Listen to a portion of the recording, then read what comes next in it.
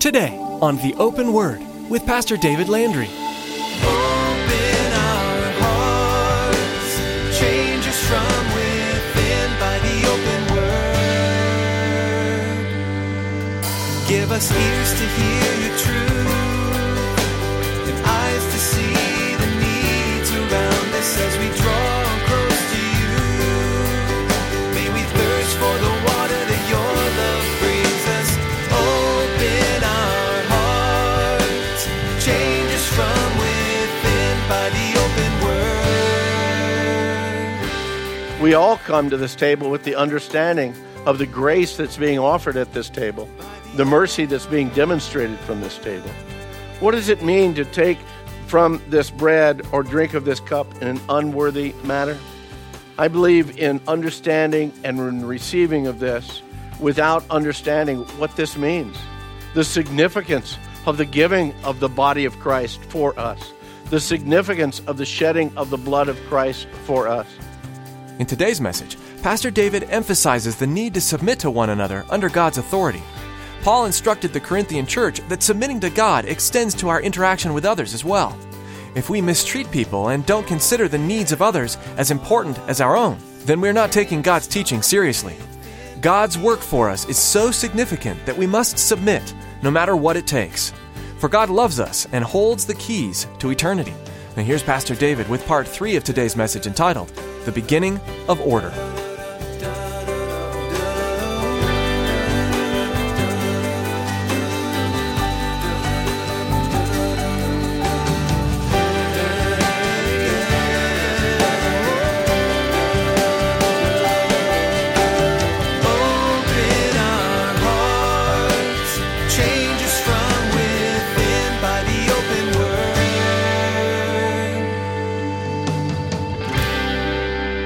Look here as he gets into verse 17.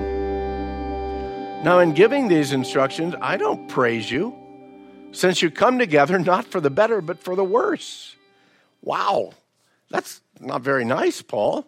But that was the problem with the church. They were coming together, but not for the right reasons. Listen to what he says, verse 18. For first of all, when you come together as a church, I hear that there are divisions among you, and in part, I believe it. Remember, this is one of the first things that he dealt with here in 1 Corinthians. You come in, you got these different cliques going on. I'm of Apollos, I'm of Paul, I'm of Cephas, I'm of Christ. And he says, man, these divisions bring conflict within the body. Verse 19, he says, you make these factions among you, that those who are approved may be recognized among you. In other words, you're lifting up these different leaders. And you do that by making these little cliques, these little groups, and then you exalt man. You lift up these different individuals among you.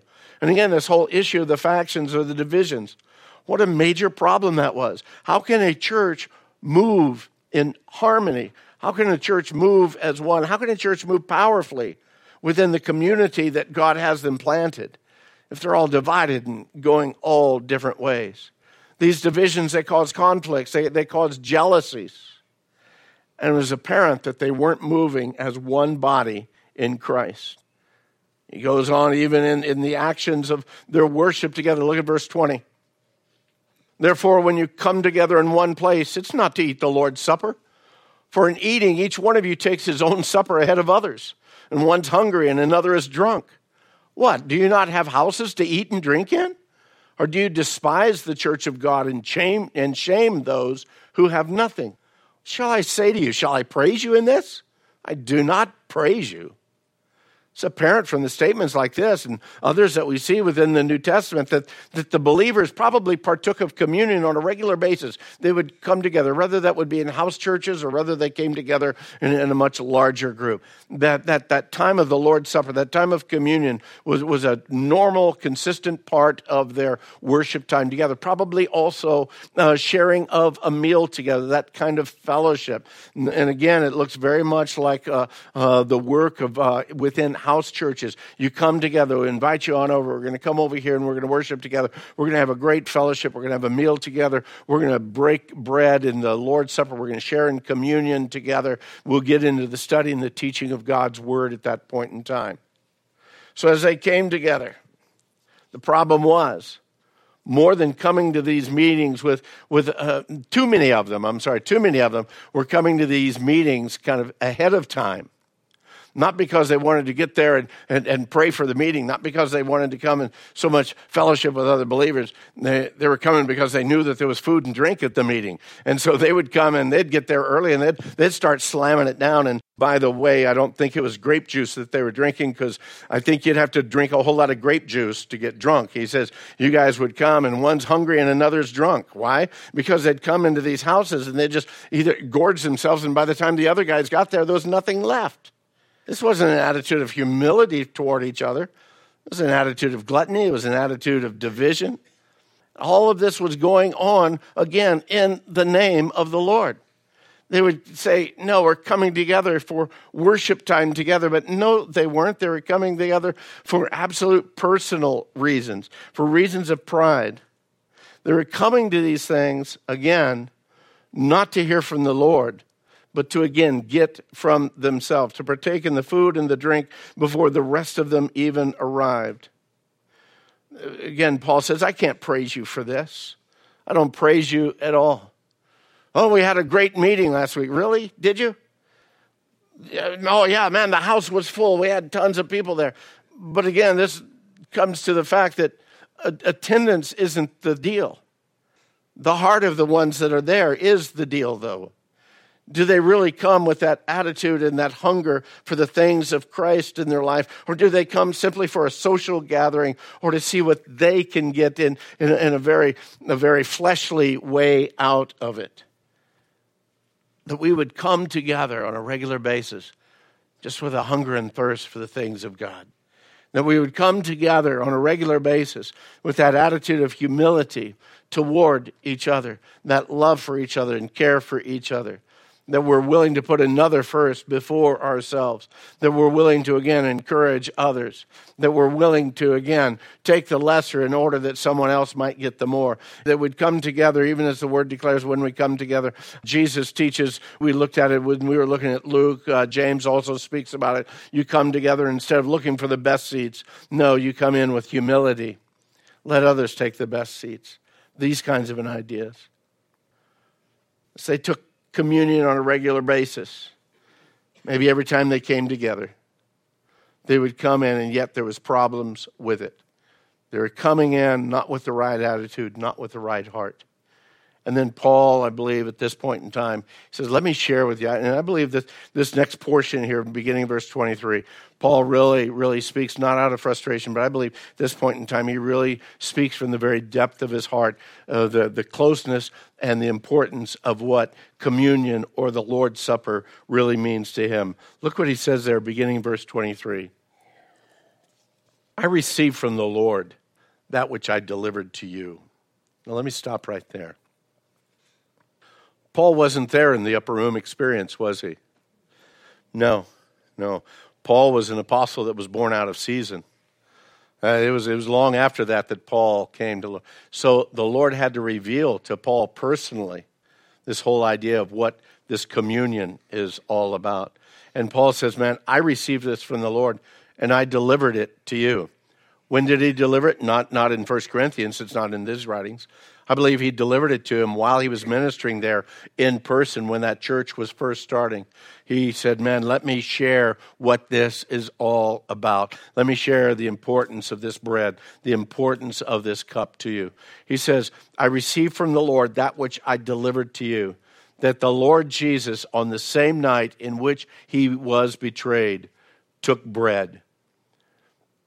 And when he gave thanks, he broke it and said, take, eat, this is my body, which is broken for you. Do this in remembrance of me. Let me stop right here and just kind of take a quick little sidebar over here. Verse 24, when in your particular version, does it say, take, eat, this is my body, which is broken for you? How many of you have broken for you in your version? Okay. How many of you have something different? Whether it be given or, okay. Nancy, what does yours say? Given for you. Somebody else have that? Okay, Don, same thing. That idea. Actually, the word there is better interpreted as given for you. in two ways, in the definition of the word, as well as in the fulfillment, really, of what took place in Jesus' life. Was Jesus broken? No. Remember when they came and said, hey, let's end this thing, go and break their legs so that the two thieves would die, so that Jesus would die. We could get this crucifixion thing done because, again, the Passover was coming. They wanted to get finished with it. And they came up and they broke the legs of the thieves. And when they came up to Jesus, what took place? What happened? Yeah, he was already dead, so they did not break his legs. And so they put the spear through his side, pierced his heart, and out came water and blood from his heart and from the sac around his heart. You see, that's a prophetic fulfillment, that none of his bones were broken. Why? Because he was also the Passover lamb, and the bones of the Passover lamb could not be broken. You see, when it says, and for years, I've looked at that, and actually it was only a few years ago, someone came in and corrected me, hey, you need to really look at that, because he wasn't broken. And he didn't say, this is my body which is broken for you. No, it's my body which is given for you. Do this in remembrance of me. And then Paul goes on in verse 25. He says, in the same manner, he also took the cup after supper, saying, this cup is the new covenant of my blood. This do as often as you drink it, do it in remembrance of me. This new covenant, it's the new deal, it's the new agreement that I'm making. The old covenant was the covenant that God made with Abraham. You remember, as God called Abraham and had Abraham take all of these animals and split them right down the middle and lay them out on the ground. And Abraham was stood there to watch and take care and keep the wild animals off. And finally, Abraham kind of dozed off in the evening. But yet it was during that time that God came literally as just a wall of fire in between those animals and consumed the two halves. And the understanding of what the covenant was in those days in that culture is that if you and I were to make a covenant agreement together, we would take animals. We would split them down the middle and put these animals on both sides together, and we would walk down between these two animals with both halves on either side of us. And the agreement would be, may God do to us as to these animals if either one of us break this agreement. Now, that's a pretty powerful agreement. It's not, okay, I'll pay you $1,000 if I break the agreement. No, may God do to me like we've done to these animals if I break that agreement. But again, that interesting thing with that covenant relationship that God made with Abraham, Abraham didn't walk down the middle. Only God did. And that's why, again, the promise that we have in God is so strong. It's not an agreement that, again, we're responsible for. It's an agreement that God is responsible for. We submit to that agreement with him, but he is the one that makes a covenant agreement with us. In the same way, now Jesus comes to his disciples in that upper room, and he says, this cup is, again, the new covenant of my blood. And again, is it a covenant where you've made blood vows, or you've probably heard of blood vows, when I was a kid, okay? We'd do stupid stuff like cut our hand and get blood, and then we'd shake somebody else's hand who's done the same thing. We'd make like a blood vow together. Didn't mean a thing, didn't do anything. But the vow that Christ made for us was all of his blood. He gave his lifeblood, and we gave nothing in that arrangement. You understand that? We simply surrender to all that he's given. And that's what Paul says, man, this is what I received from the Lord. He said that this cup is a covenant of my blood. Do this as often as you drink it in remembrance of me. Now, how often did he say to drink it and to do that? How often? As often as you do. He doesn't give a standard. Some churches have communion every Sunday. They share the Lord's Supper every Sunday. My son's church does that. At the close of the service, they have communion together. We do it once a month here. Some churches only do it on Wednesday night. They have what they call believers meeting. They figure, well, usually on Wednesday night you don't have too many visitors, so it's just, the home group that comes in and visit, and so we can share communion. Some people have what they call closed communion. If you're not a member of my church, you don't get to share in communion, which I think is like totally off base. If you're a member of the body of Christ, I don't care if this is your church, you passing through or whatever. If you're a member of the body of Christ, you're my brother, you're my sister. We share in that communion together. Jesus simply says, as often as you drink it, you do it in remembrance of me. Paul is trying to bring this church of Corinth back to the fact that, hey guys, this communion, this Lord's table that we come to, this isn't a point in time of feasting and drinking and just gorging ourselves with food. This isn't a time that's about you. This is a time that's about him. It's a time of, again, coming back in remembrance of him as I partake of that bread, the giving of his body, as I drink of that cup, the shedding of his blood. And then he says, for as often, verse 26, for as often as you eat this bread and drink this cup, you proclaim the Lord's death until he comes. And that's what's so exciting about doing communion, because each time we do it, that means we're one time closer to his coming back. Amen? So maybe we need to do it a little bit more often. I don't know. But each time we do it, we proclaim his death until he comes. He says, and then in verse 27, very important verse, therefore, whoever eats this bread or drinks this cup of the Lord in an unworthy manner will be guilty of the body and the blood of the Lord. But let each man examine himself, and so let him eat the bread and drink of the cup. For he who eats and drinks in an unworthy manner eats and drinks judgment to himself, not discerning the Lord's body. For this reason, many are weak and sick among you, and many, my version says, sleep. You know that, again, in the context of the word, that means they've died, they've passed away. For this reason, many are weak and sick among you, and many sleep. Before we get on into the judging part, what does he mean? He says, eating this bread or drinking this cup in an unworthy manner. Does that mean if I come in on that Sunday that we're having communion and, oh man, I've got unconfessed sin in my life? Is that what he's talking about? I don't believe that it is. Because, if that was the case, the fact is, none of us would be worthy. None of us would be worthy. None of us come to this table in perfection. We all come to this table with the understanding of the grace that's being offered at this table, the mercy that's being demonstrated from this table.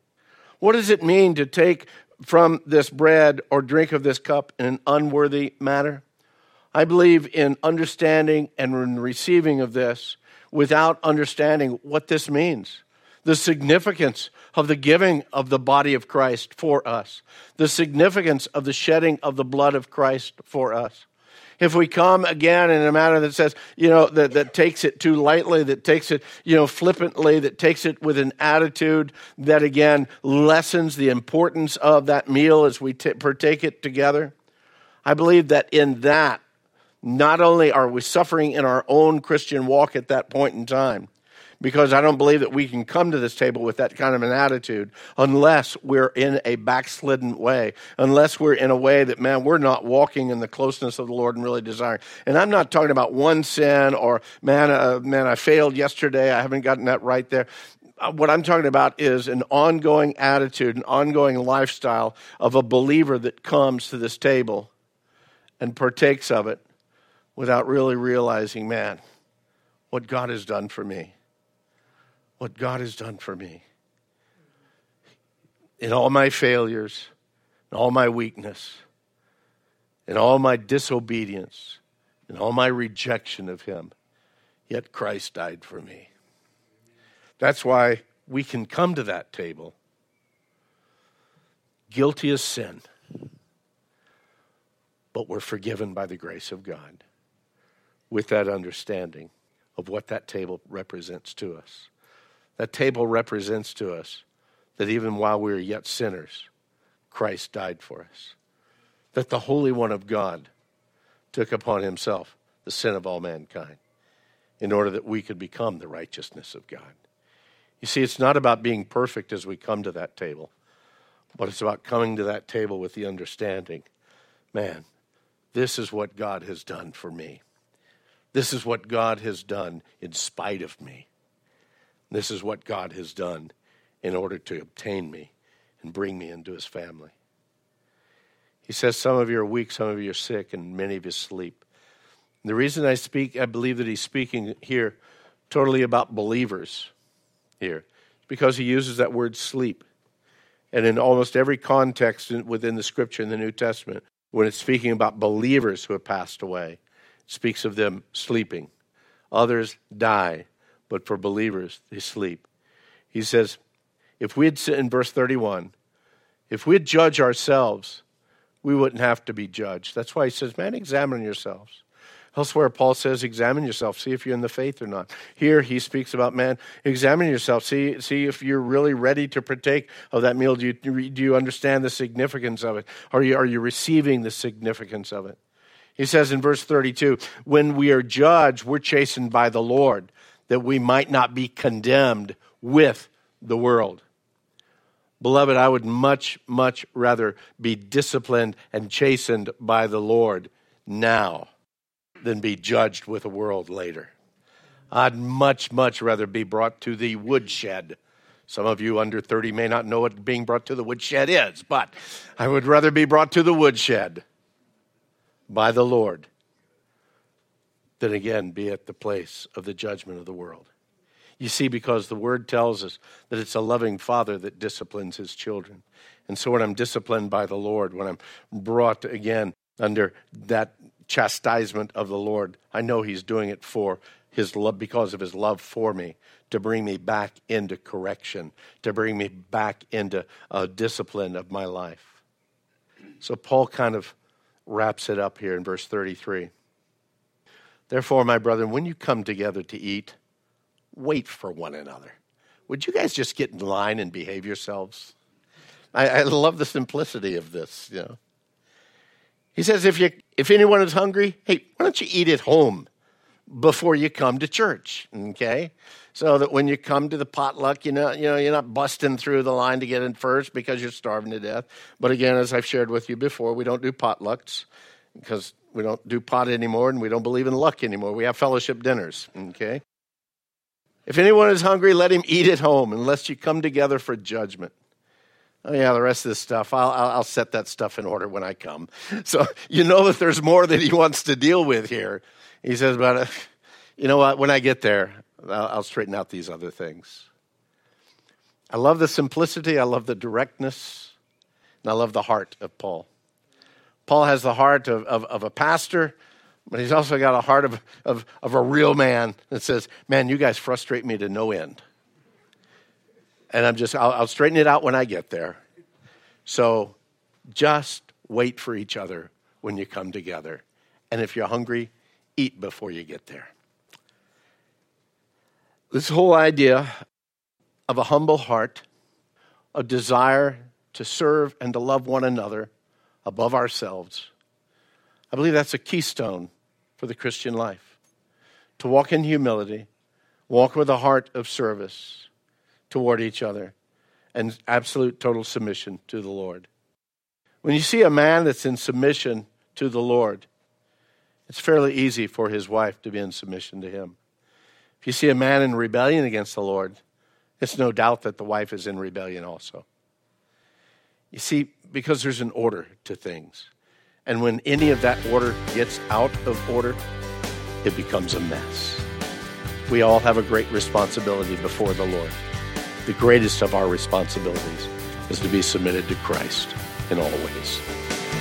Open our hearts, change us from within by the open word. That's all the time we have for today on the Open Word. We hope today's message has touched you. Pastor David Landry will continue teaching through the book of 1 Corinthians on the next edition of the Open Word. But right now, we'd like to share with you how you can hear more from Pastor David. Just visit theopenword.com and click on Teachings to hear or download past messages. You can also get in contact with us with any questions you might have, or let us know how we can be praying for you on your faith journey.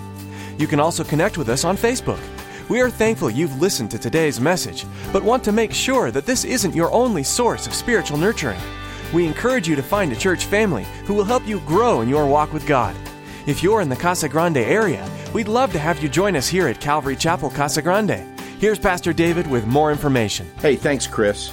I'd like to personally invite you to join us here at Calvary Chapel at Casa Grande for a time of worship and fellowship and studying the Bible. We meet every Sunday at 9 o'clock and 11 o'clock in the morning, and on Wednesday and Saturday evenings at 6:30 p.m. You can find our address and directions by visiting theopenword.com and following the links to our church page.